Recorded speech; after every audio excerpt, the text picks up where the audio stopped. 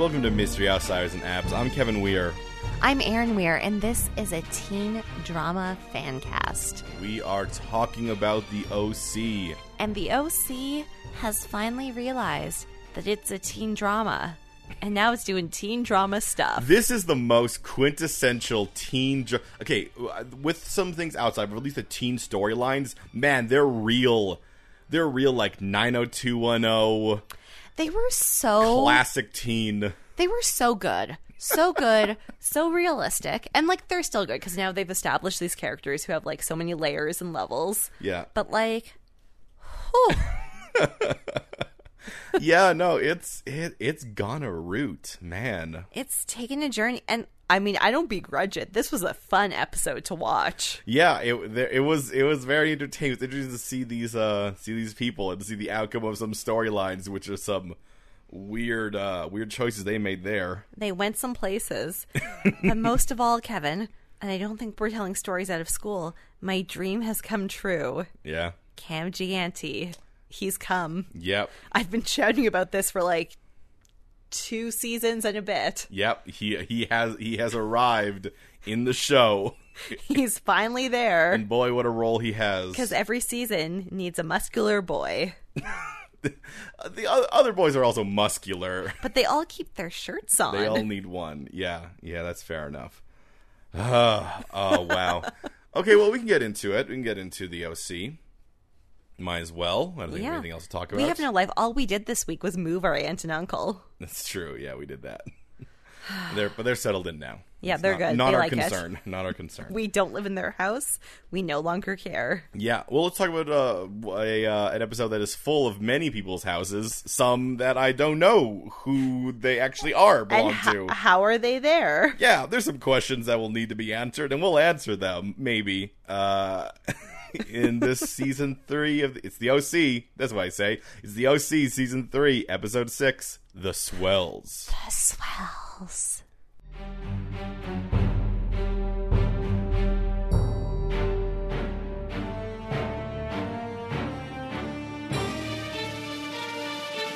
This episode starts out wild.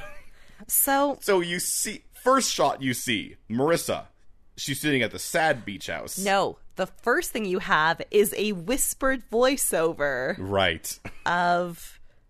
Isn't it of Johnny being like, so what? You see your boyfriend talking to a girl, or you see your girlfriend talking to a boy, and you would react anyway? It's hard because right before that you have... Oh, no. It was Marissa saying, my life doesn't work without you. Right. Yes. And then you see Marissa sitting sadly in the middle of the night on the beach house. So you think she's on there having sorrow, she's having like flashbacks. She's thinking about sexual assault and attempted murder. She's having some real PTSD. And then she wakes up and she's not at the beach house. She's at Summer's bed. So, wait. So she had a dream about having a dream. That's the only thing I can imagine. She dreamed of sitting on the beach house having thoughts about this stuff. So she, like, Inception layer dreamed herself. Yeah, it's the original Inception. Yeah. So she's as confused as we are. She is sleeping in a bed with Summer, which only adds to the question of how many bedrooms are in this house. Well, at first I was like, aha, proof. She lives there secretly. But we will subsequently learn that Marissa thought she would not have nightmares if she slept in Summer's bed. It's like they somehow in the past knew that we'd be talking about this and they decided to be like, aha, so they share a bed. Okay, no, wait, so she doesn't? Or maybe she usually slept on the floor and slept on the bed that time. So they just decided to make it more confusing for us. So we still don't know how many rooms are in this house. Which is very important to me. I mean, it's an old game we played and I'm glad it's back. But Marissa is all worried and upset. So at she hops 4 out of bed. a.m., she runs out of bed, she runs into the hallway, and she calls Ryan. And Ryan's like, hello? My dear girlfriend, I love you so much. I have school in the morning. But perhaps 4 a.m. is not the right time for us to delve into our emotions. What you need to know is you are safe right now. And right now, you should sleep. And we'll talk about this in the morning. Now, no, he does not say we'll talk about this in the morning, true. But it is strongly implied. Yes, and it's worth mentioning that seems reasonable in a way at 4 a.m., Marissa does not feel so. However, because he does not say, we'll talk about this in the morning, though it is strongly implied. Well, the specific wording that she was looking for was, I guess, I'm here. Yes. Because that's what Summer says. Like, well, if you want to talk, I'm here. And she's like, if only he knew that's all he had to say. I'm like he picked up the phone at 4 a.m. He loves you so much. I don't pick... If I get a phone call anytime after midnight and before 5, I don't pick that up. And here's the thing. As a 32-year-old woman, I have learned that men don't say things like I'm here. Men hear your concern, they hear your problem, and they go, I can fix that. Well, also usually usually the fact that they are there is the indication that they're there. Yeah, they feel like they don't have to say it. Yeah. Now, girls say it all the time. And this is a good example of that right now, because I do feel like he's there. Like, he's physically, he's there. He has shown her that he is there. But apparently she needs to hear it. And that's the problem. Marissa, as a 16-year-old, 17-year-old, with no mother figure, expects her boyfriend to be psychic. Well, now Ryan's awake, and so here's an interesting thing that doesn't get picked up on again. He's awake, he pulls out his phone, and who do you think he's thinking of calling? Trey.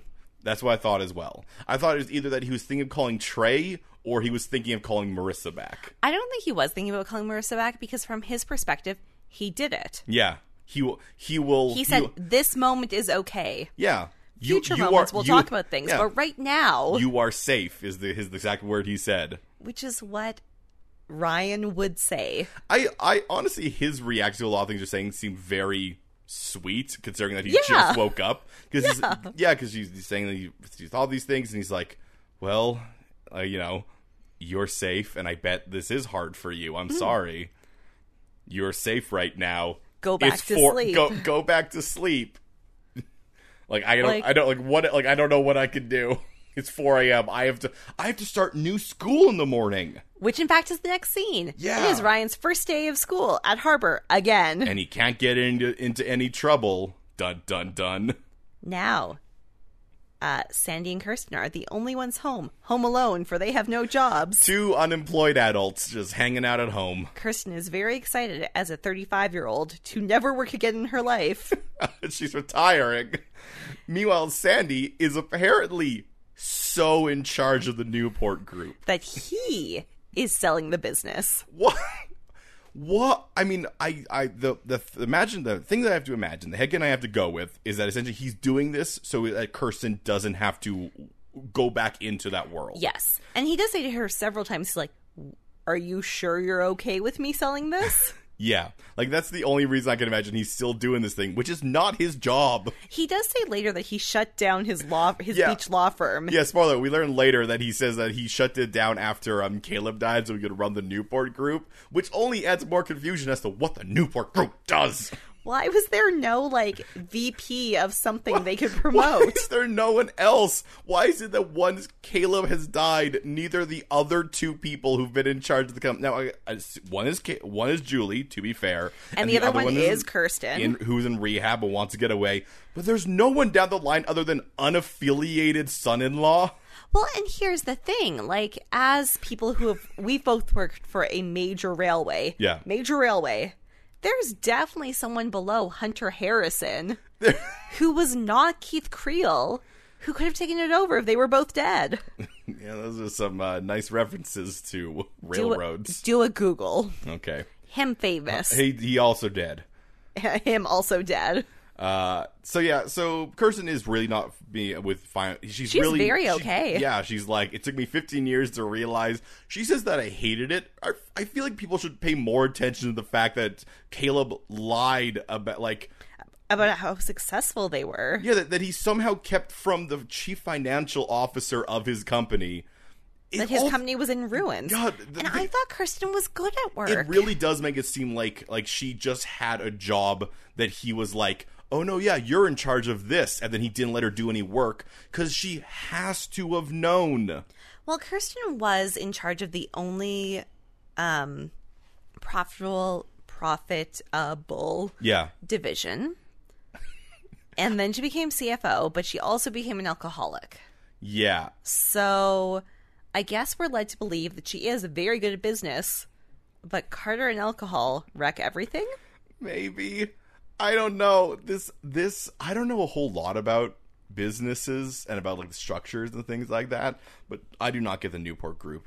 Yeah, I don't. It seems like I know they're a real estate conglomerate, but I don't really. I mean, everything they always said was real estate, and then they did a magazine, and then they just sort of like everyone just says like, "Oh no, the Newport Group." Oh. Yeah, like, they're not they're not even a holding company. They actually do stuff. We just don't know enough about business. Yeah. Yeah.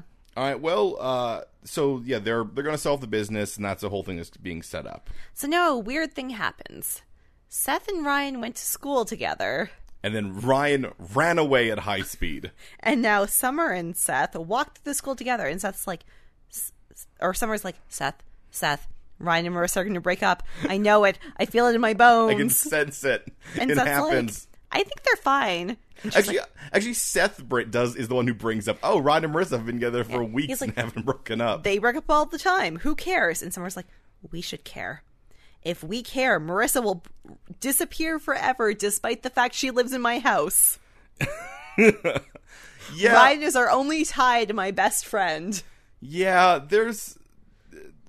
Yeah, I mean, I can sort of see where she's coming from, but it is funny for her to be like, no, without Ryan, I'll never see my best friend. Though it does. But we do know how Marissa is, and Marissa does. I can't imagine her just disappearing. Yeah, disengage wildly. Yeah, just being like, well, I'm gone now. Oh, I've broken up with Ryan. I can't stay with you, Summer. You remind me too much of him. Now I live with Chili. And Summer's like, what? Why? So Summer's like, goodbye forever. Chili. So they have re-met up with Ryan. For reasons. God, I have to assume that essentially they met Summer, and then Ryan's like, I don't want to be here for this. Goodbye. I would imagine Ryan had to go to the head office of the school. Oh, because it's his first day back. Yes. Yeah. But maybe if we had established that would have been cool. Or maybe Ryan essentially got to school and he's like, all right, I'm going to sprint inside because the longer I'm outside, the more chances there is someone's going to try to fight me. So I was going to hide in the school. Ha ha! No trouble for Ryan. I can't get in trouble Sandy if trouble can't find me. So they would like to have fun times with Marissa. Ryan just wants to hibernate and do homework. Yeah, yes. Much as Marissa wanted to several episodes ago. No, Summer says she makes up a lie here, right? Which is that they have already planned fun plans. Yeah, that Seth has invited Marissa over to the house, and Ryan can't hide to the Cohen house because Ryan can't hide because that's his house as well. It's needlessly complicated, but that's what teenage girls do, so I'm okay with it. I just want to be very clear, though. This is a lie she made up on the spot. And Seth was just like, mm-hmm. Okay. Also, Kristen will like that. Well, no, everyone has just formally agreed to it. I also don't know when it was happening, because it leads us right into this next thing that's happening. Because it originally seemed it was happening tomorrow. Unfortunately, we are immediately informed by Taylor Townsend that tomorrow is a mandatory lock-in for the senior class, where you must bring your sleeping bag and an open mind. which I feel like is also the rules for a very, very sad orgy. So she says, you have to come. It counts as a class. Yes. So are they getting a high school credit for spending a Saturday night at school? I mean, I assume Taylor, who at this point we do not know where she stands and might be a reality shifter. And what is her power? Yeah, because she has somehow convinced the faculty that she, who's I guess in charge of the social committee, has made a mandatory social event for the senior class. And if they don't go, they'll have a tardy. Now, I can imagine... Here's the thing. I can imagine that being a thing someone does. I cannot imagine how Taylor Townsend did it. How she convinced them to be like, oh yeah, no, and if they don't do it, they have officially failed a class or something. She must have set it up before Dean Jack Hess got deported. Because the idea has to be that she's like yeah, it's like some like class trips essentially. Yeah, where it's like this is something to do with some learning process of togetherness or some nonsense like that. But that's usually connected to a course. In this case, just being senior. Great. Yeah. She also bullies Ryan and Seth into helping her set up because essentially she is the reason that Ryan is back into the school. She flipped on. Accurate. Yeah. This is sort of sad that it is almost premonitory, whatever the word is. Yeah. You had a premonition. From later where I said, oh, she can only hang out with her enemies because she has no friends. And that is about to become shockingly true. Taylor is so bad. Yeah. But I feel so bad for her all the time. I love her needy, bossy, aggressive nature so much. Yeah, she needs a real good, not even a redemption arc. She needs a best friend. Yeah, that's what she needs. She needs to have a happy ending. This poor girl. I don't want her happy ending to be the happy ending of every other character where they're like, by the way, I'm just going to leave. No, I want her to be a part of the group. She gets to hang out with our uncool leads. Well, I mean, she wants friends. Mm-hmm. But you know who has so many friends? Well, over at Newport Union, the friendliest kids ever bully Marissa into surfing and partying with them. Because she doesn't surf. And she doesn't want this party. But they're like, oh, come on, Marissa. It's fair, she does enjoy this stuff when she goes out and does it. With anyone else, I'd be like, yeah, don't, be nicer to her. But Marissa does seem like the kind of person who's like, no, I don't want to. But then she always arrives there and has she's fun. Like, oh, turns out it is fun outside. Oh, there are friends. There are the people who's like, no, don't bully them. If they don't want to go out, don't make them go out. Marissa might be one of the people I might be like, yeah, no, you know what? She is definitely an extrovert who does not realize that she's an extrovert. Yeah, she draws her energy from other people, and when she's alone, things go bad. She desperately needs to go outside. Oh, man. But yeah, so they're excited because these Southern Swells are coming up, and they're going to have the Dawn Patrol. Which means you stay up all night, and then you surf all day. And now, that is tomorrow, though Chili does say, I'll see you tonight. So time is fluid in this episode. Chili wants to have a party every night because he just wants to sleep with a girl. But Any girl. I just thought that I don't understand what stuff is happening when and why stuff is happening then. But there is a party tonight. Yes. And that is the dinner. And also some surfing. Yeah. So, Chili and Casey wander off because they're only secondary characters. And Johnny remains behind. And he bonds with Marissa about how she has bad dreams and can't sleep. But what I'm distracted by is how low her top was. Yes. How does it stay on her body? I wrote down, what is Marissa wearing? She is wearing the thought of straps. It's like a Great Gatsby style dress, but also it's a shirt. She is showing an amazing amount of, I guess, just like her nipple has to be under the seam of her shirt. It has to be taped on. It's so low. That's all I could get. That shirt is staying up through just willpower. And I'm not even oh, how scandalous. I'm just weird. How is her shirt still on her body? It feels like it should shift forward and back because once again it's 85% strap. Yes, but it never moves. Which means we do see a lot of sternum bone. So much sternum, so much clavicle. Whew. So yeah, they bond, and that goes right into some characters who we are also very confused about. Who are also bonding. Yep. So Charlotte and Julie are BBFs now, best friends. Well, apparently they're roommates. They technically live together. Julie has moved in. Yes. The movers have delivered her things. Yes. Which is a mystery, as she packed in a panic when the bank repossessed her house. You mean when she arrived at the motel with two things? I feel like that is just drama? No, I think that's Julie trying to make herself feel better. Being like, oh, the movers have put in the stuff, and really what that is the creepy flower guy threw her bags in the room. Or did Julie get a credit card and buy a whole bunch of couches and things? Who knows? I mean, Charlotte is apparently also living there. It will never come up. But as we still try to figure out what this scam is, Charlotte has an idea. She's like, well, first, I should throw you a housewarming. And Julie's like, no, I'm unpopular. And Charlotte's like, yes, I too was unpopular once. In New York. When I left rehab. Not this time. A different time. I'm a mess. And I solved it by throwing a party. A black tie benefit. So perhaps you should throw a party. It helped me so much. Julie, I will help you throw this party, but maybe Kirsten has to help us? At this point she does not mention Kirsten. She just says, oh yeah, no, we should throw a black tie benefit. That'll work so much. That'll help so much for you. That's why I was still trying to figure out. So she's still trying to make the poor person spend money. I don't see what the scam is. I think she mentioned it like the very, very end of the scene, like under the thing. No, she might have.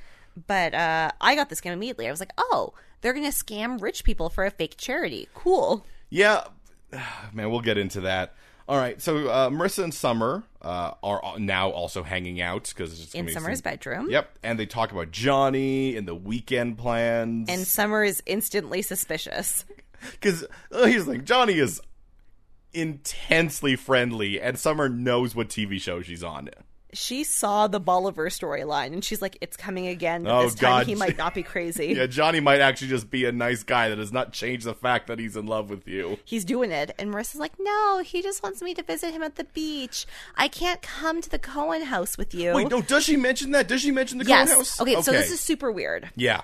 So Summer's like, come to dinner, and Marissa's like, yes, but I need to drive by myself because I have to go to the beach first. And hang out with Johnny. No GD sense. And we'll talk about this when we get to the beach. Well, this right now. They arrive at the beach. Okay, so what she should have said was, I have to drive by myself so I can go to the beach after.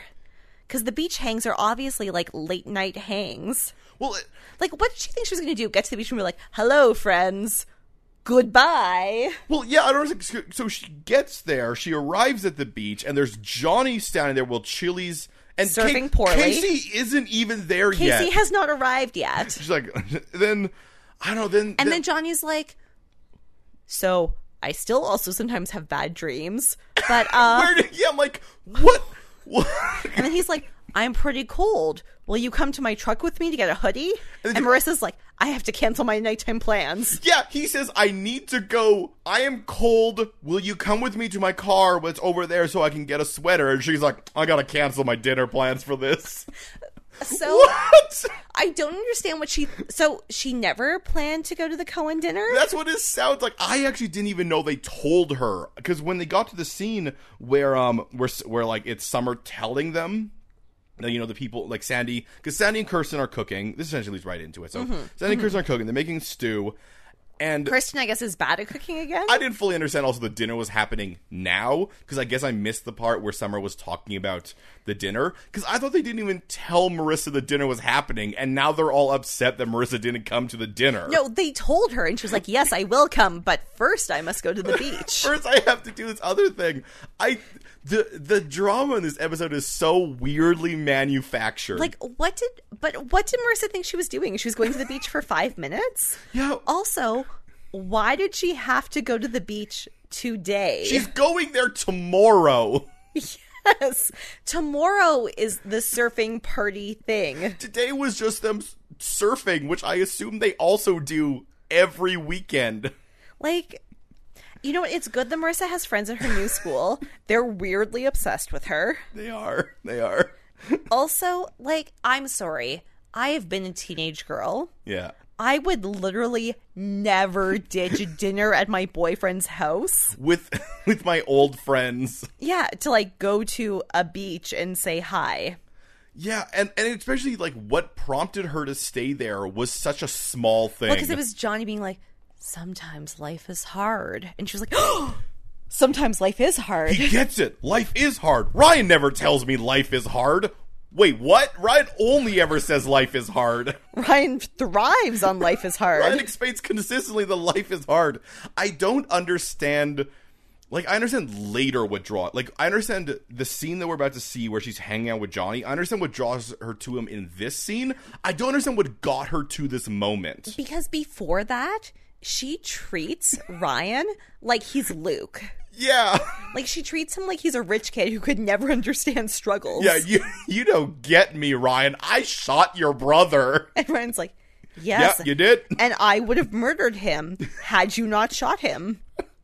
We both did bad things, Marissa. But, yeah, so after Summer's like, oh, she's hanging on the beach with Johnny, and Ryan's like, I'm fine. I'm fine. Cool. All right. I don't get it. And then Summer's like, I don't get it. Look, we cannot dwell on this, Ryan. And Ryan's like, I would like not to be a bad dude, but these are weird excuses. And Summer's like, yes. Well, it's about to get weirder or sadder. Marissa's talking with Johnny, and he, let's be clear, out of nowhere. Essentially, Marissa said, hey, Johnny, I'm sad. And Johnny was like, I once hit my dad with a baseball bat. He tries to lead up to it by being like, yes, I had a fight with my dad. Or no, what she says is she's like, I didn't know you played baseball. And he was like, I don't. I had a fight with my dad. I haven't seen him in years. Johnny, 4 years. Johnny unloads so much innuendo, and Marissa does not get it. He's the one. He's like, you see, my dad, he drank a lot, and he'll have to go after my mom. And Marissa goes, what does that mean? Marissa, well, one day. How long have you dated Ryan for? Well, one day I came home and, he had her against the wall and choking her, and I just lost it. What does that mean? So, 14-year-old Johnny was very strong. He had a baseball bat, which true. helps. Also, I presume he just clocked his dad in the back of the head and then just wailed on him. Because his dad was not expecting 14-year-old Johnny To hit him with a baseball bat. And then Johnny looks at Casey, and he looks at Marissa. Does not see Casey. Oh, that's right. He just looks at Marissa, and he's like, no one else knows. It's weird, but I've never told anyone this before. And then Marissa looks at Casey. No one sees Casey, Aaron. No one sees Casey. No Is that one when she sees drives Casey. up? Yes. I thought they were looking down the pier at Casey and Chili hanging out and being like, no one knows. No. Casey drives up, sees Johnny and Marissa pats him on the back, and Casey goes, and then gets out of the car. I mean, to be fair, their chemistry is undeniable. No, nobody sees Casey. I really thought they were looking down at Casey and Chili being Casey and Chili. No. This is the first thing of Casey being like, my boyfriend really does like that girl. I don't love this development. And the thing is that I'm also very much aware that Johnny is very into Casey in everything we don't see. But if you just take this episode and nothing that has to be happening behind the scenes, Johnny is really cold shouldering his girlfriend. And I'm not real. I mean, yes, Marissa shot a boy. A grown man. Marissa shot a grown man. And Johnny beat up a grown man with the bat. So I understand kind of why they're connecting now. Yes, but prior to this, I had no understanding of why Johnny was obsessed with Marissa, because she's not. I guess it had to be that he had to have heard that about the shooting, and it was like, she protected her boyfriend, like I protected my mom. Instant kinship. I understand why we are like one, Marissa. We are fae. Teens. So, the next morning, or in the middle of the night, unclear. I think it's the morning. Summer awakens Marissa, filled with rage and suspiciousness. Oh, you didn't come home. I was up so... She's actually doing like the mom thing. I was up so late last night. Like, look at this hoodie I found. It says baseball things. I see boy clothes all over this room that we share. How dare you? So wait, if this isn't the morning, then... Because it looks like the morning. It looks like the morning, but the reason I think it's the middle of the night... Because it wouldn't make any sense why Summer would do this now when she was supposed to be awake and saw Marissa come home. Because of the next scene. Yeah. Where Seth's like, so did Marissa ever, explain to you, Ryan, why she disappeared? And Ryan was like, I don't know. She called me in the middle of the night and was like, hey, I'm vaguely sorry, my boyfriend. Goodbye. Did she? Yeah. I don't remember that. Ryan says that she did it. We don't see it, but Ryan says she left a voicemail. So I think Summer woke Marissa up and bullied Marissa into calling Ryan. I thought that. Only once I saw the scene. Yeah, well, the reason that I think it's different is because Marissa actually goes to see Ryan the next morning. She goes to the lock-in. Yeah. Which made me think that is what she was talking about. You know what? None of this makes sense. Yeah. It's fine. Well, anyway, so Summer is trying to figure out why Marissa spontaneously blew off Ryan. And Marissa's... Because Summer's like, Johnny clearly Loves likes you. And she's like, no, and her reasoning is terrible for Marissa. Her reasoning is, well, he has a girlfriend. And Summer's like, how many boys have had girlfriends, Marissa? Do you remember Bolivar and his fake girlfriend? Well, no, I'm just like, Marissa, do you remember how you met Ryan? Well, you had Luke. Yeah, you had a boyfriend, and you loved Ryan. And Bolivar had a fake girlfriend. You're really she knows the girlfriend is real, though. Yeah, I know, but like... I'm just saying Marissa used the same excuse in season 1, but he has a girlfriend. Yeah. He couldn't love me. No, but the difference is that this time I don't think she's going to like touch Casey and realize she's a hologram and be like... I'm not suggesting that. I'm just suggesting that Marissa should realize that she uses the same excuses over and over. Yeah, but I think in the case of her and Ryan, it means that, like, yeah, you can like someone when you're in a relationship. Anyway, the compromise they come to is a Summer will meet the other friends. And that will do something. I guess to show... Well, because at this point, I think Summer's never actually met them. She's sort of just guessing, like, based off of all the talk about Johnny, being like, Johnny probably loves you. And guess what? Summer's not dumb. Yeah, Summer's very empathic this episode. So, anyway. Yeah. Marissa shows up at the school. They're all setting up for the lock-in. She tries to apologize, but she also tries to be like, but Ryan, you're not good enough at supporting me. What? I wanted to talk about Trey. And Ryan pauses, and then Taylor comes in. That's not an indication he's not going to talk to her about it. And prior to that, he was like, the only time you've ever tried to talk to me about Trey was at 4 a.m., Marissa. Yeah. I like that Marissa's entire thing, like, Ryan won't listen to me, dwells from, I called him at 4 a.m., and then I tried to talk to him, and then that crazy woman, Taylor, pulled him away. And now, to be fair, maybe she's tried to do it before. Because Ryan's character arc is he compartmentalizes. He shoves things down into, like, the bottom of his soul. Yeah. And he ignores them until he can't ignore them anymore. And we know that about Ryan. Yeah, so absolutely. we can, like, kind of believe what Marissa's been saying. But unfortunately, the show has not shown us this other than her one 4 a.m. phone call. Where he was pretty decent, considering it was 4 a.m. Yeah, he tried really hard. And this time he was literally pulled away from Taylor. It never seems like he's avoiding it. He's just not talking about it well. Also, Ryan doesn't talk? Well, and also, like, of course... Yes, Johnny is better at listening about this Trey stuff, but you have to admit that Ryan is kind of close to the matter. Yeah, Johnny doesn't know Trey. Johnny has no stake in this. Johnny doesn't care if Marissa killed Trey or not. Yeah. Ryan does care. Yeah, so it's not quite the same as Johnny talking to Marissa about it, because also Marissa doesn't know Johnny's dad. Mm-hmm. Like...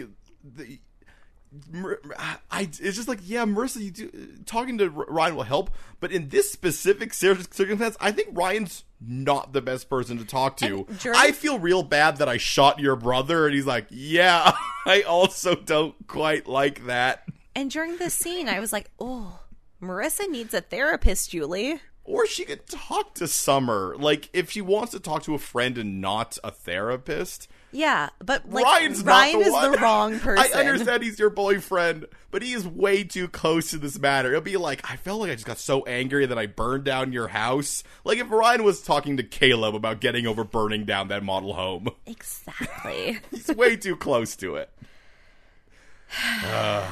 Anyway. So here's a short, easy scene that's vaguely weird. And introduces a lot of things. So Sandy meets with some prospective buyers. There's a young guy. His name is Matt.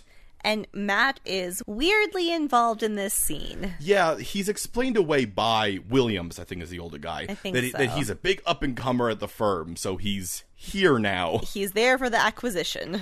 And there's this, like, connection between this. Oh, man, it's like a meet-cute between Matt and Sandy, where Sandy's like, look, you can have the Newport Group. It's one thing I want. There's this low-income housing. And the Matt's like, I do understand. That's what I thought you were going to say. Don't worry. We'll keep it up.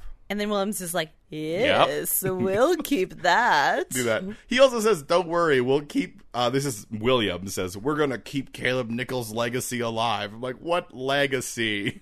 Caleb Nichols, who lost all the money and hates the poors. His legacy of being deeply in debt and lying to everyone about it and having a secret family. That legacy. Mm-hmm. He built this company and then ran it into the ground. A hero. The man we all wish we could be.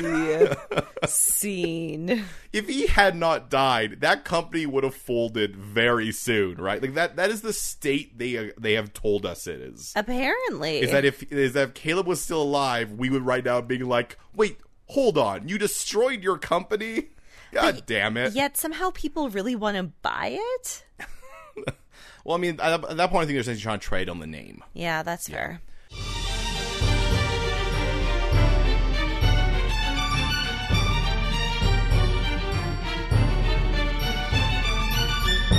So, Aaron. Yes, Kevin. What made you happy this week? Well, this week, many things made me happy, including the fact that it was a short week, only 4 days of work. Yay. And I had to take a surprise afternoon off on Friday, which I used to move our aunt and uncle. Yep. But what specifically is making me happy is I finally invested. I spent the $4 to buy the alcoholic Snapple. The thing that we've talked about so many times on this podcast. So, Aaron. Yes, Kevin. That's fair. No, that's fair. I was setting up something. I forgot our bit. So, Aaron. Yes, Kevin. What are you drinking tonight? Tonight I'm drinking the Snapple spiked peach tea. And it has a problem. It has a very real problem.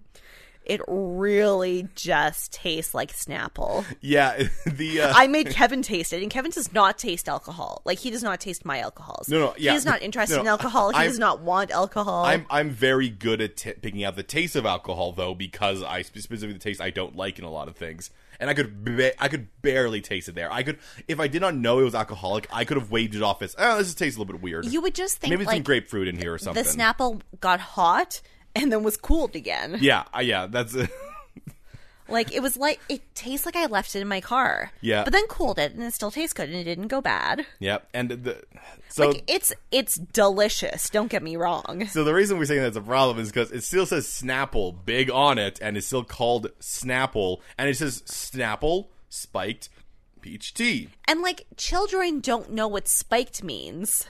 Yeah, what I'm saying is that, man, some kid's gonna get drunk. Some 4-year-old's gonna have so much Snapple. It does say in smaller print down there, vodka beverage, but that is by far one of the smallest words on there. Yeah. Yeah, and like a kid doesn't know what that means. And a grandma who can't see really good just sees Snapple. Yeah, that's what most of those things. I can imagine some like grandma, grandfather, the same ones who are like, I bought you Transmorphers. You're like, would yep. Gonna give some kids some vodka. I'm also happy because a dog is sitting on my lap. That's true. We are hanging out with the dog today. Kevin, what brought you joy this week? I sort of told you about this already. I played a game that was released a little while ago, and it's up on Xbox Game Pass, called The Outer Wilds.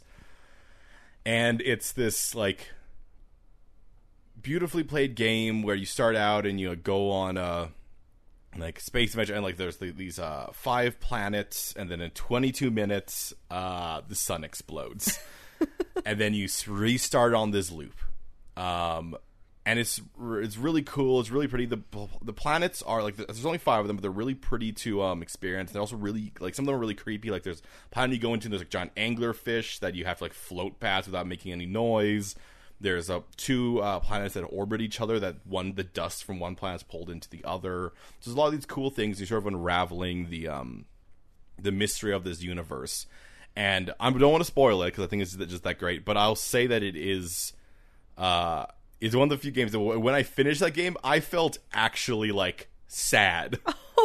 Like, because there was no more to discover. Yeah, it was such a like.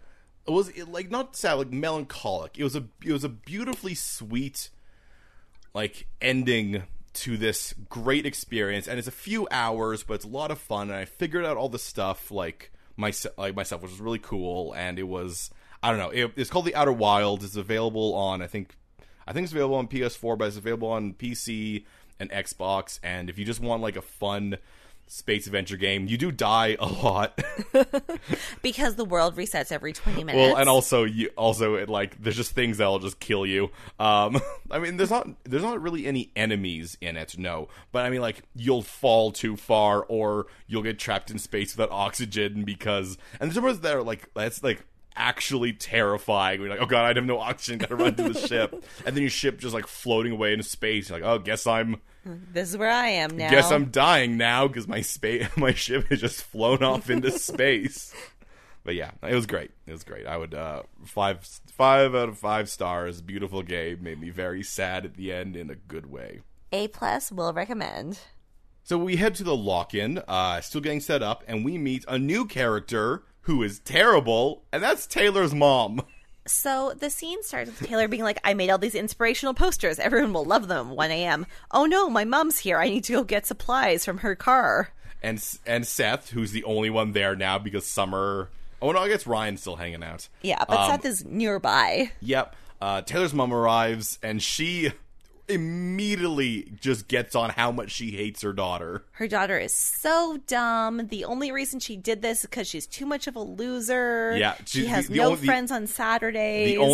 So I like how she says, so you don't have to spend your Saturday alone. I'm like, what are you doing, Mom? You're her mother. You could watch movies with her. You could go shopping. Tell me if you don't imagine that this mom might be a single mom and goes out to the clubs. Oh, probably. And then she gets home at 1 a.m. and is like toasted and shouts at her daughter that she is not as cool as she is. Now, we have discovered that Taylor's dad owns a car dealership. I guess so, maybe. But that doesn't mean they're together. Does not mean they're together. Anyway, she's Seth really mean. Unfortunately, watches Taylor's mom nag Taylor, tell her to untuck her shirt because she can't wear low-rise pants with her butt. You know, her very attractive, perky, slim figure. Yeah. No. Also, you can wear whatever you want. Yeah, there's also that. Yeah. But yeah, so Seth essentially overhears how terrible this mom is, and he's like, dang it, I just got some character development for Taylor Townsend. He's like, shoot. Dang. Now I understand why she is the way she is. now I'm understanding more about her. Dang it. Dang it. So, here's a big scene, Kevin. Big scene. Well, Marissa and Summer arrive at the beach, and, there's Chili... And there's Casey, and there's Johnny, but most importantly... Cam Gianti, otherwise known as Wojciech. Yeah, well, other characters are playing, like, human beings. I guess Cam Gianti is playing a Street Fighter character, for he is Volchuk, and he is shirtless. And he is so hot. You can tell that him and his buddy are the bad surfers, because unlike Casey and Chili... and Johnny, who are wearing wetsuits like reasonable human beings. They're just shirtless, but still surfers. So yes, it is the introduction of good old Angry Brows Cam Gianti, who will continue to Angry Brow his way through this episode. So, meanwhile... Wait, there's the important thing in this episode. Oh, yeah, Cam Gianti is like, hey Casey, hey, look, your boyfriend talked to Marissa. Yeah, so essentially Johnny's like, hey, let's go in this direction. And then Volchik is like, I thought you were dating Johnny. Oh, what's happening? Oh, what's going on? Anyway, angry eyebrows. Cam Gianti. I mean, Volchik. I mean, whatever. Meanwhile, this scene... Julie, Cooper, and Charlotte visit Kirsten. Yeah, as the trio. And Kirsten's like, it's weird you guys are roommates. I think I like it, but it's weird. Man, there must be so many crazy stories. But what they're actually doing here is they're pitching to Kirsten to invest, I guess, in their fun event for underprivileged women to go to rehab. And Kirsten's like, I should probably not do Newport events because all those women are terrible. Yeah, I sort of wanted to not do this stuff. But then Charlotte, like, essentially gets her alone. It's like, no, you got to do this for Julie. Julie needs it. And Kirsten's like, oh no, I'm a sucker for a sob story. Yeah, so I guess this is the plan. It's about guilting Kirsten into supporting their scam fundraiser. Cool. All right. Well, let's cut back to the beach where there's now a house And it is Chili's house, But I guess. also Johnny lives there, maybe. Well, Johnny just keeps taking people to Chili's room. But he has a picture of himself in Chili's room. He is best friends with Chili. Yeah, okay. I don't know who lives in this house. I know at least, minimum Chili lives in this house. And it's like a nice house on the beach. Is Chili the new... Who's that girl for a season? Well, I mean, the thing is that she was for the rich kids. He could have always been that. He's a reverse rich kid. Yeah. He's the reverse that girl. I mean, he's the reverse Seth, because he's actually having parties at his house. He is the reverse Seth. Except for he's also very much super Seth. This house is weird, is the best way I can put at it. It's a very small house, which makes me think that Chili's parents are either not around, or he lives by himself. He is an emancipated minor. That's why I imagine it's him and Johnny. And there's something about Marissa that we haven't quite really picked up on because we love Ryan. Yeah. Marissa is a natural flirt. Her ongoing interaction with human individuals is flirting. Yes, and that's fair, and that doesn't really mean anything. It's not wrong, but she does flirt with Johnny a lot. Johnny's natural inclination to people is to try to be their guardian angel. So the combination of the two of them is not great. Yeah, neither of them are aware of sexual attraction at all, but they're oh, somehow we're married now. What? How has this happened? You should tell someone about this, Marissa. So Summer sees this. She sees this flirting, and she's like, "Oh dear God!" We should mention that essentially, Johnny immediately abandons Casey. I don't know where she is. And also, he strips Marissa away from Summer. Yeah, I can't remember what reason do they have for going into that room. And whatever it is, they have to drop Marissa's purse off, maybe. I think. But Marissa finds a photo of him young with Chili, and then they sexy play wrestle over it. And Summer's just watching oh god, she doesn't even know what's happening. Neither does he. They're both so dumb. I have to help them. These sweet dumb kids don't realize they're in love. The only solution is to call Seth and tell him to send Ryan, and then something. And so she calls Seth, but unfortunately that phone is taken away by Taylor. Immediately. Yeah, but unfortunately she got enough for Ryan to just leave anyway. Well, because what she says is, I need Ryan. Ryan has to come to this party. Emergency. And Ryan's like, oh, real emergency. He does not know where the house is, by the way. There's no way he knows where Chili's house is. What she says is, it's at the end of Dune Road. Ah, there we go. So he goes charging off to find a house, but he has to be back for the lock-in or else blah, blah, blah, trouble. Taylor. Do you think that's actually a thing, or Taylor just lying? Or Taylor is 100. I do not believe she's lying. I think she thinks it's a thing. If people showed up, yeah, she would call them. If people did not show up, she would the next day, Monday at school, she would talk to Dr. Kim and be like, people didn't show up for this. What are the repercussions? Dr. Kim's like, I don't know. Dr. Kim's like, let me tell their parents. Oh yeah, I'll snitch the hell out of those kids. They won't even know. I'm doing it. Hey, Miss Johnson, did you know that your son did not go to the lock-in? And then she's like, he didn't do what? I don't care. What's a lock-in? It's a Saturday. He doesn't have school. Get out of here. We went to the Hamptons. I know that's in New York, but we went there. We went to see Cam Giante. He's a famous actor. Did you know? He's in the show now. He was on Twilight. Eventually. In the future. In the future, he'll be in Twilight. He's an actor. We saw him surf. Those are two different skills. He is definitely not a teenager. He's a grown man, and we like him. He has facial hair. Some teenagers have facial hair. He has a lot of facial hair. He has a lot of facial hair. He is an adult. I mean, they're all adults now. Except for Johnny. Johnny's the only one who I'm like, that is a teenage boy. And Chili. Yeah. But Chili could also be one of those, awkward, weedy 22-year-olds. And the problem with Chili is that Chili could also be the lead singer of Sugar Ray, and you never know. It's true. You cannot tell the difference. So, Ryan heads off. So at the party, Summer and Chili creep on Marissa and Johnny, and Chili's like, Summer, why don't you love me? And she's like, I don't know, dude. I'm already dating a nerd. My favorite thing is how little she acted. Like, nobody's put off by Chili. No, there's like, oh, you do love me. That's cool. He is the very definition of non-threatening. But anyway, so she's watching Marissa and Johnny, and she's very empathic this episode because, like, she sees Casey come in, and Casey's also, like, not pleased. But then she sees Casey with Johnny, and then Casey's all up on Johnny, and she's like, oh. Oh, dang. Oh, no. Well, no, I think more of she sees Johnny is very into Casey. And she's like...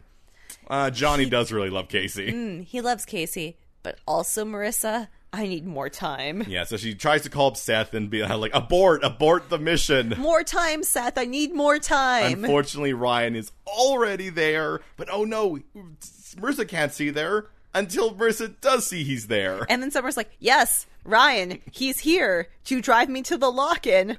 I'm so good. Yeah, this lie will last about 5 minutes. But hey, Johnny, because he's the nicest person in existence, like, oh, hey, Ryan, why don't you come in? Come have some beers with me. I love you, Ryan.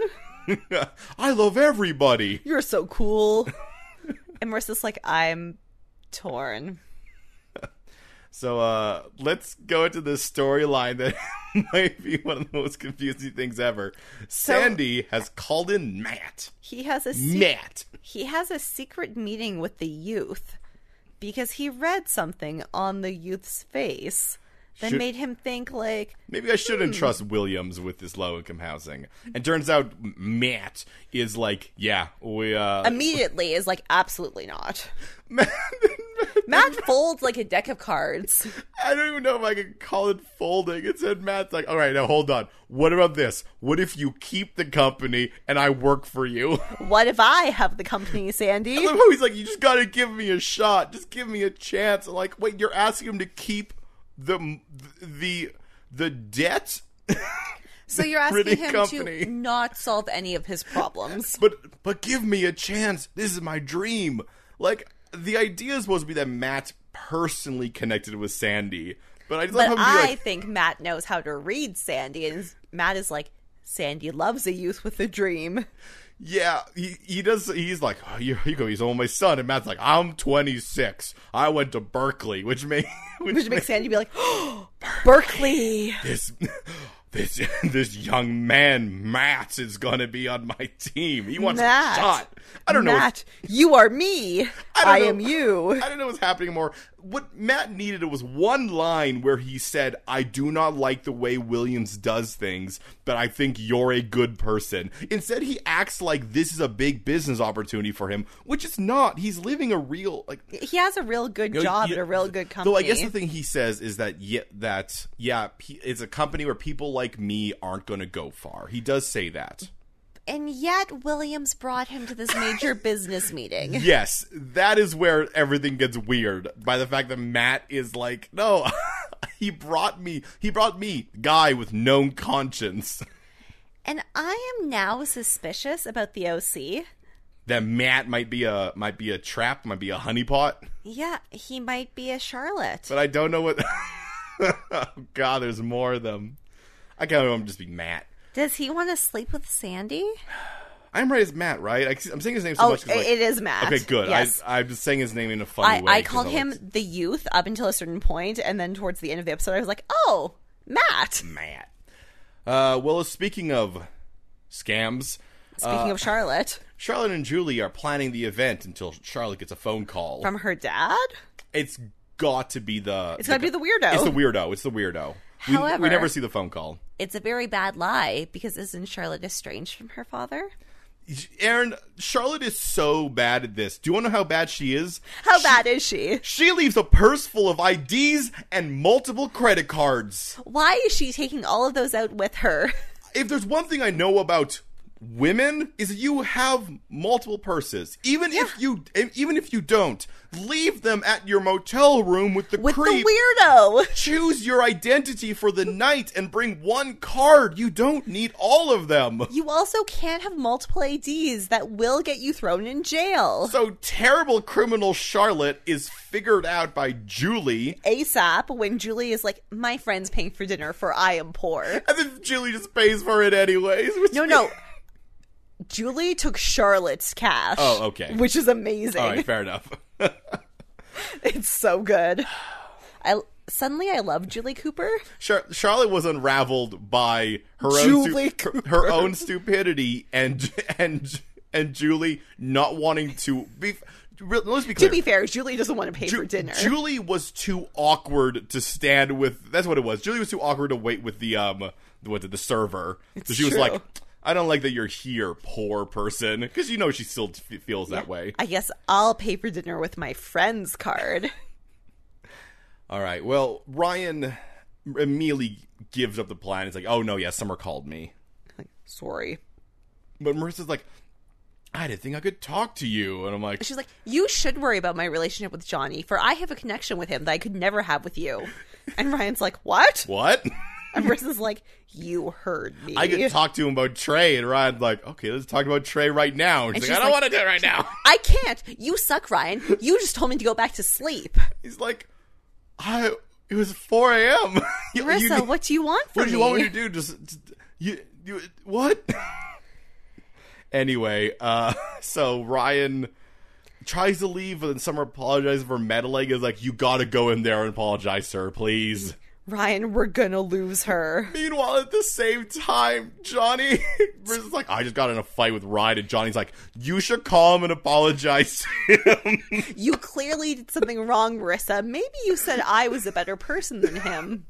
You should know, I'm not a better person than him, for I am not a person. I am an ethereal essence given form. I am the spirit of kindness.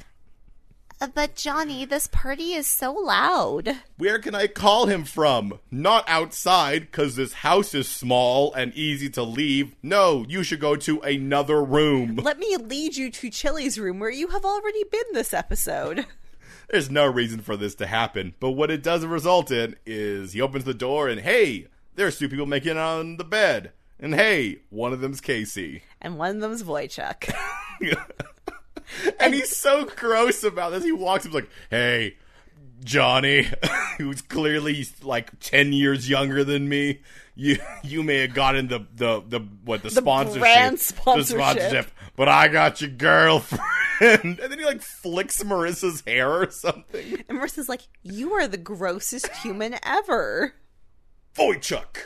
Tattoos. I'm 30. And off that man goes. This was unnecessary. Well, fortunately, everyone's there to support Johnny. And I mean everyone. Well, all of our lead characters, all of the tertiary characters. The party's done now. All of the extras have mysteriously disappeared, though we do learn it is not yet 9 p.m. No. So did Chili just go around and be like, excuse me, party's over. Personal emergency. Get out. You guys know how this goes. It's the OC. We're in a teen drama. Personal emergency. Everyone leaves. You guys can party on the beach, not in the house. Well, Casey comes back, and Marissa's the one who gets her. And Casey's like, look, you dumb dummy. My boyfriend's in love with you, and I can't be cheated on. So I cheated on him first. And yet you still feel kind of bad for Casey. Yeah. It would suck to watch, because the thing with Wojciech is she's just sleeping with him. Like, it's just sex. Yeah. To watch your boyfriend fall in love with someone else in front of your eyes, not great. And why Wojciech? Why not Chili? Chili just wants to sleep with a pretty girl. But instead, Wojciech, why not any other person? Why Wojciech is a specific attack on Johnny to be like that? That's the thing. Although sleeping with Chili would be worse. Yeah. Yes, I agree. But Wojciech was. That was designed. Yeah, that was a designed attack on Johnny. Like, if she was just like, I wanted to cheat, like, I wanted to, I didn't want to be hurt by him, so I wanted to hurt him first. Then you have Wojciech is a nuclear bomb to drop on Johnny. Well, Casey did tell us 3 episodes ago she's not that nice. That's true. Though in this episode she says, I'm not a bad person. So I want you to know I'm not a bad person. So she's not a bad person, but not that nice. She's a normal person who makes bad mistakes. And and Kevin, Wojciech is hot. And also was still shirtless. And then left shirtless. Which means he has to have arrived shirtless. He's a surfer. All right, well, Julie confronts Charlotte, and Charlotte makes a She real makes a play. Hail Mary pass where she's like, but Julie, you have no man. You have no man plan. You have no jam plan. Yeah, this is where she kind of explains the plan as well, because apparently she's done it before. So the charity is not actually to steal from either Kirsten or Julie. It's to have people donate and then take the donations, because the charity is Charlotte. Yeah, I mean, the idea is effectively like they're never going to find out because they all feel good about saying they donate it to the poor and then blah, blah, blah. And it's for poors to go to rehab, which, like, giving the money to Julie or Charlotte is not inaccurate. Yeah, they're not technically lying. They're just doing fraud. So, but that brings into the Charlotte's like, hey, you could be involved. We could split this. And Julie's like, no. What did she say? What did she say? I've never resorted to crime. Oh, no, what did she say? 100,000 for you and 100,000 for me? I think so. What about the third guy? And also, I feel like they put in way more just to get 100,000 out of this. Feels like that is a... Well, I mean, she bought a condo. She bought a condo. They spent 30,000 to go to rehab. If their pull out of this is like 10 grand... No, they're taking 100,000. No. I'm trying to cut down like where it's going. Like if after all it's done, all they get is 10 grand. That doesn't seem like a great investment of time. It seems like a lot of work, and then they can never go back to Newport for another scam. Exactly. They've burned that bridge. Unless Charlotte dyes her hair.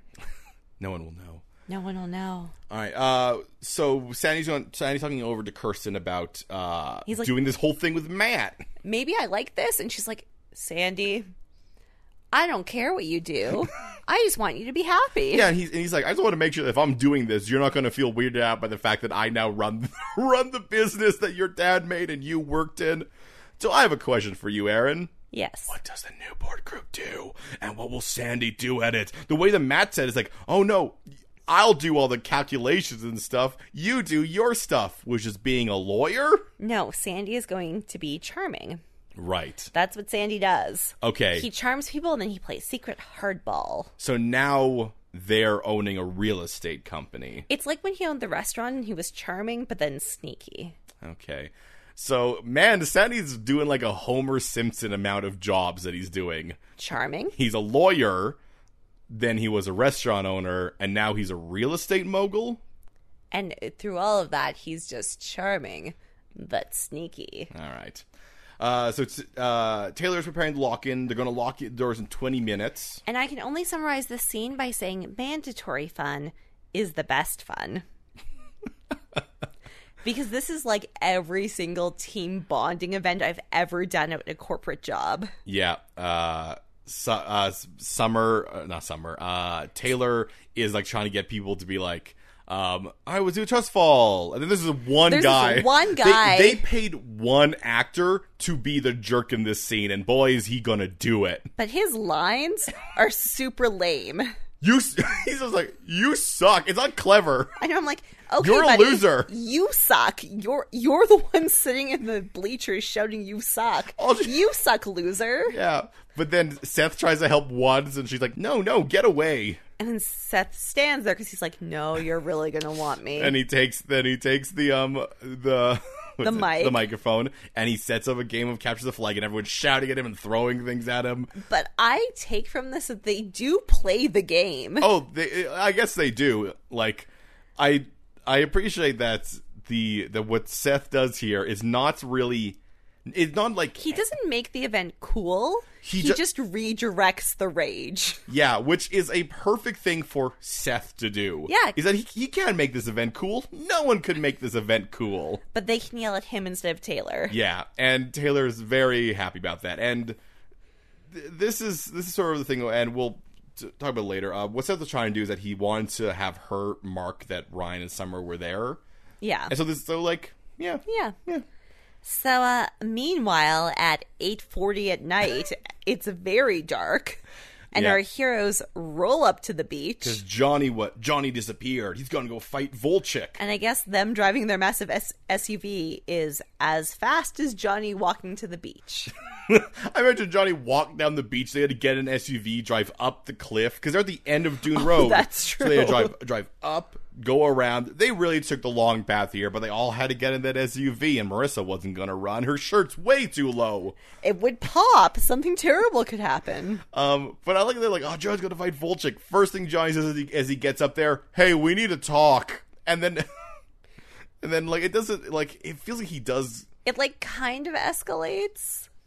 But, like, Volchik just wants to... I thought this scene definitely should have had? A knife? No, a baseball bat. Johnny should have had a baseball bat. Oh, yeah. Johnny should have been walking up with a baseball bat. Because that is the thing they set up. And then Marissa should have been like, someone has to stop him, which would send Ryan in. Yeah, because the idea I was getting here was supposed to be that, like, Johnny's in a rage blackout. Yeah, like, and because Marissa's the only one who really knows this thing, that would have been a good moment. And also, that's what they set up. Well, and like, no one seems appropriately afraid that Johnny's going to do a murder. They're just afraid that Johnny will be murdered. Yeah, so Ryan's there and he's like pushing him away, and then Volchik throws out a lot of bitches, which is obviously Ryan's trigger word. And Ryan's like, excuse me, I am in the OC, thank you. Punch. Wait, what he says gives Johnny a little shove back. He says something like, I gotta do this, hold on a second, and then just knocks Volchik out with one punch.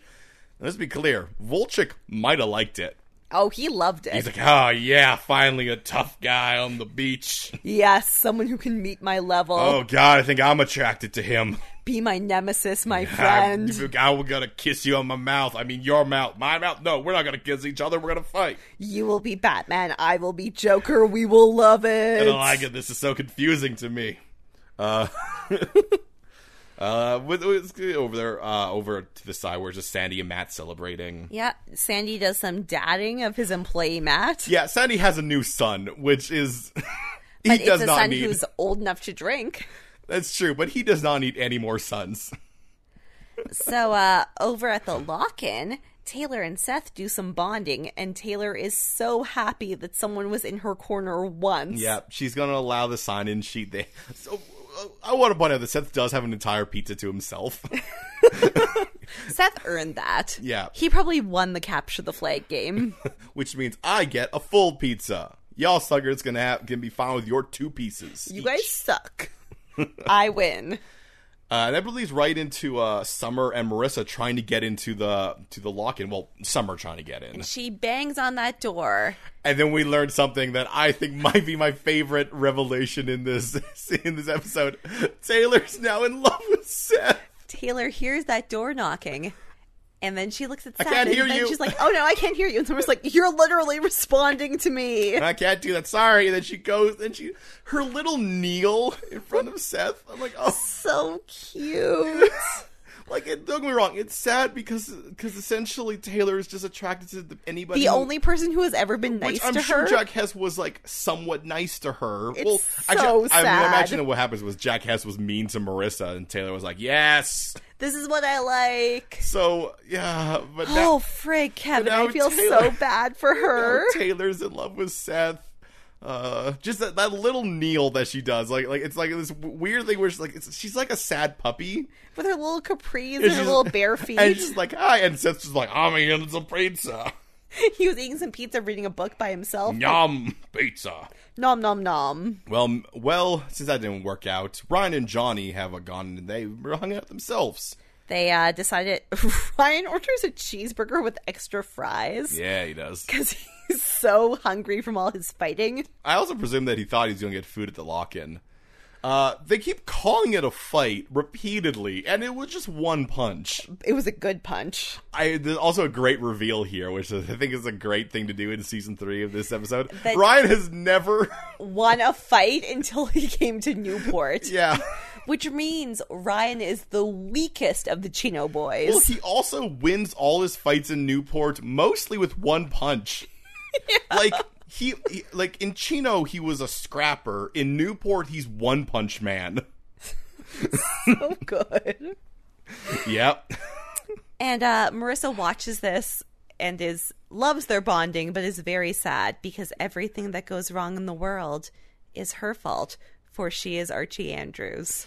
Well, I mean, Summer also is like it is your fault. Clarifies her like, I mean, like, you know, Johnny does love you. Like, you have to realize that you did break up Johnny and Casey. Yeah, it may not have been on purpose, but you were the catalyst for that. You did do that, Marissa. Yeah. So I think this means that episode earlier where Johnny was like talking to Ryan's like, oh no, I understand. You see someone talking to someone, you think things, and then he does that long lingering look with Casey. I imagine it was already started there, and Casey was like, you're spending a lot of like weird long conversations with Marissa where you go off and help her like an angel. And I don't love dating an angel. I thought I would like it, and yet I also want to point out once there's a shot where you see Ryan and Johnny sitting on two sides of the booth, and the only thing that I could think of in my head is like, yes, look at that grown man talking to that teenager. He's giving him such advice. Because Johnny's the only teenager in the show who looks like a teenager. Yeah, the other teenagers started there, but they are no longer there. They're no longer there, but Johnny has like just come in as a young He's fresh. It's the hair. It is the hair. It's like... Well, it's the hair and like it's the pre-Bieber closing hair, yeah. and his face is very thin. Yeah. Which is just the way his face is. Yeah. But the combo, like... Yeah. All the stuff together, that is a boy. Yep.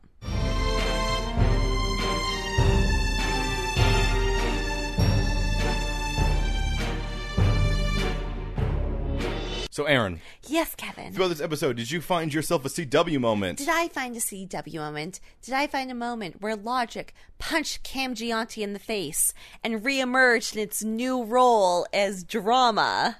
Okay. I did.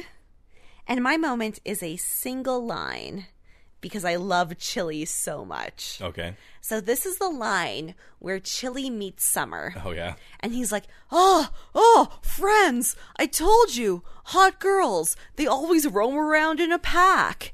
And then Summer goes, like wolves? And then Johnny's like, shut up. And then as like chattering goes on, Chili mouths, I love you at Summer.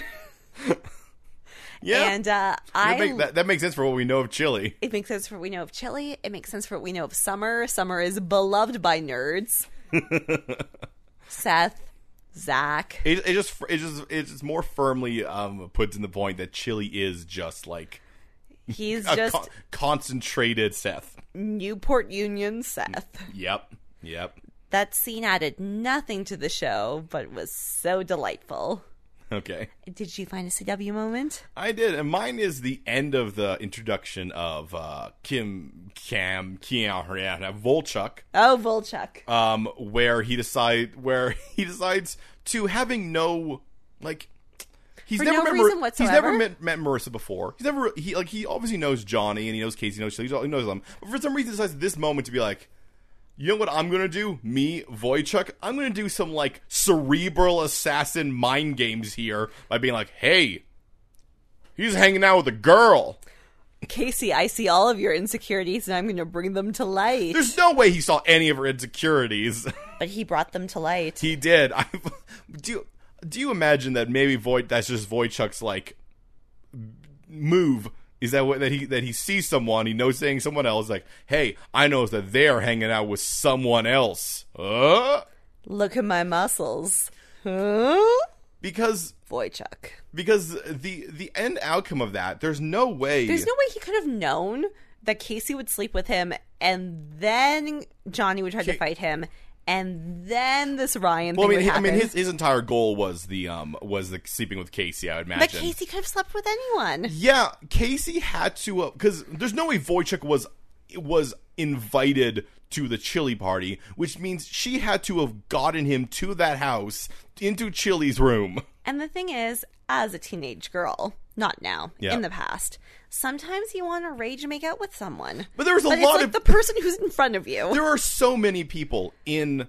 And like, no teenage girl ever would invite someone to a party to make out with them. Yeah, you like develop a party that they will be at. Yeah, it's such like just like they just took a very big shortcut to be like, yeah, Wojciech, ain't he a jerk? And I'm like, how did any of this happen?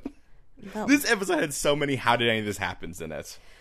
Yeah, journeys went places, and they went places, which is why I picked a tiny moment. Because the obvious moment is why does Charlotte have all those IDs in her purse? Yeah, I couldn't pick that one either, because it was like the only way they could figure out to out Charlotte was to have her be... They live in the same house. She is...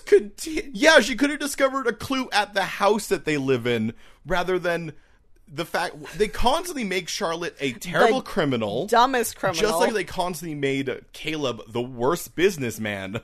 Just like Riverdale makes Hiram Lodge a terrible criminal. No one can make anybody in these shows competent. The only competent person is Sandy, and he for some reason sold his lawyer job so that he could run his wife's job.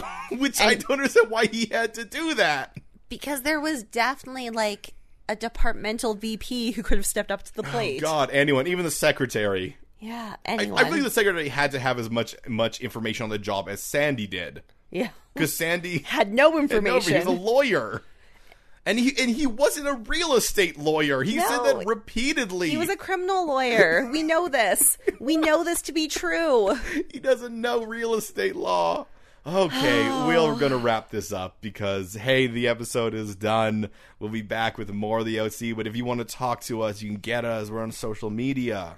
Podcast MOA, Podcast MOA. You can also email us, which is the same thing, podcastmoa@gmail.com.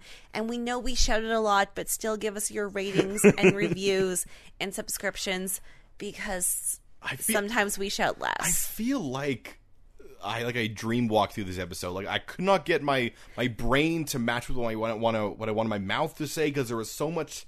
This was like a Riverdale episode living in the skin of an OC. Yeah, and like there's times where I'm like I gotta I gotta settle down because I can't focus my mind. But as I'm trying to piece together motivations and reasons, but God, Wojciech basically could be Kurtz. They're the same with their weird names and their creepy faces. Except the Wojciech is so hot.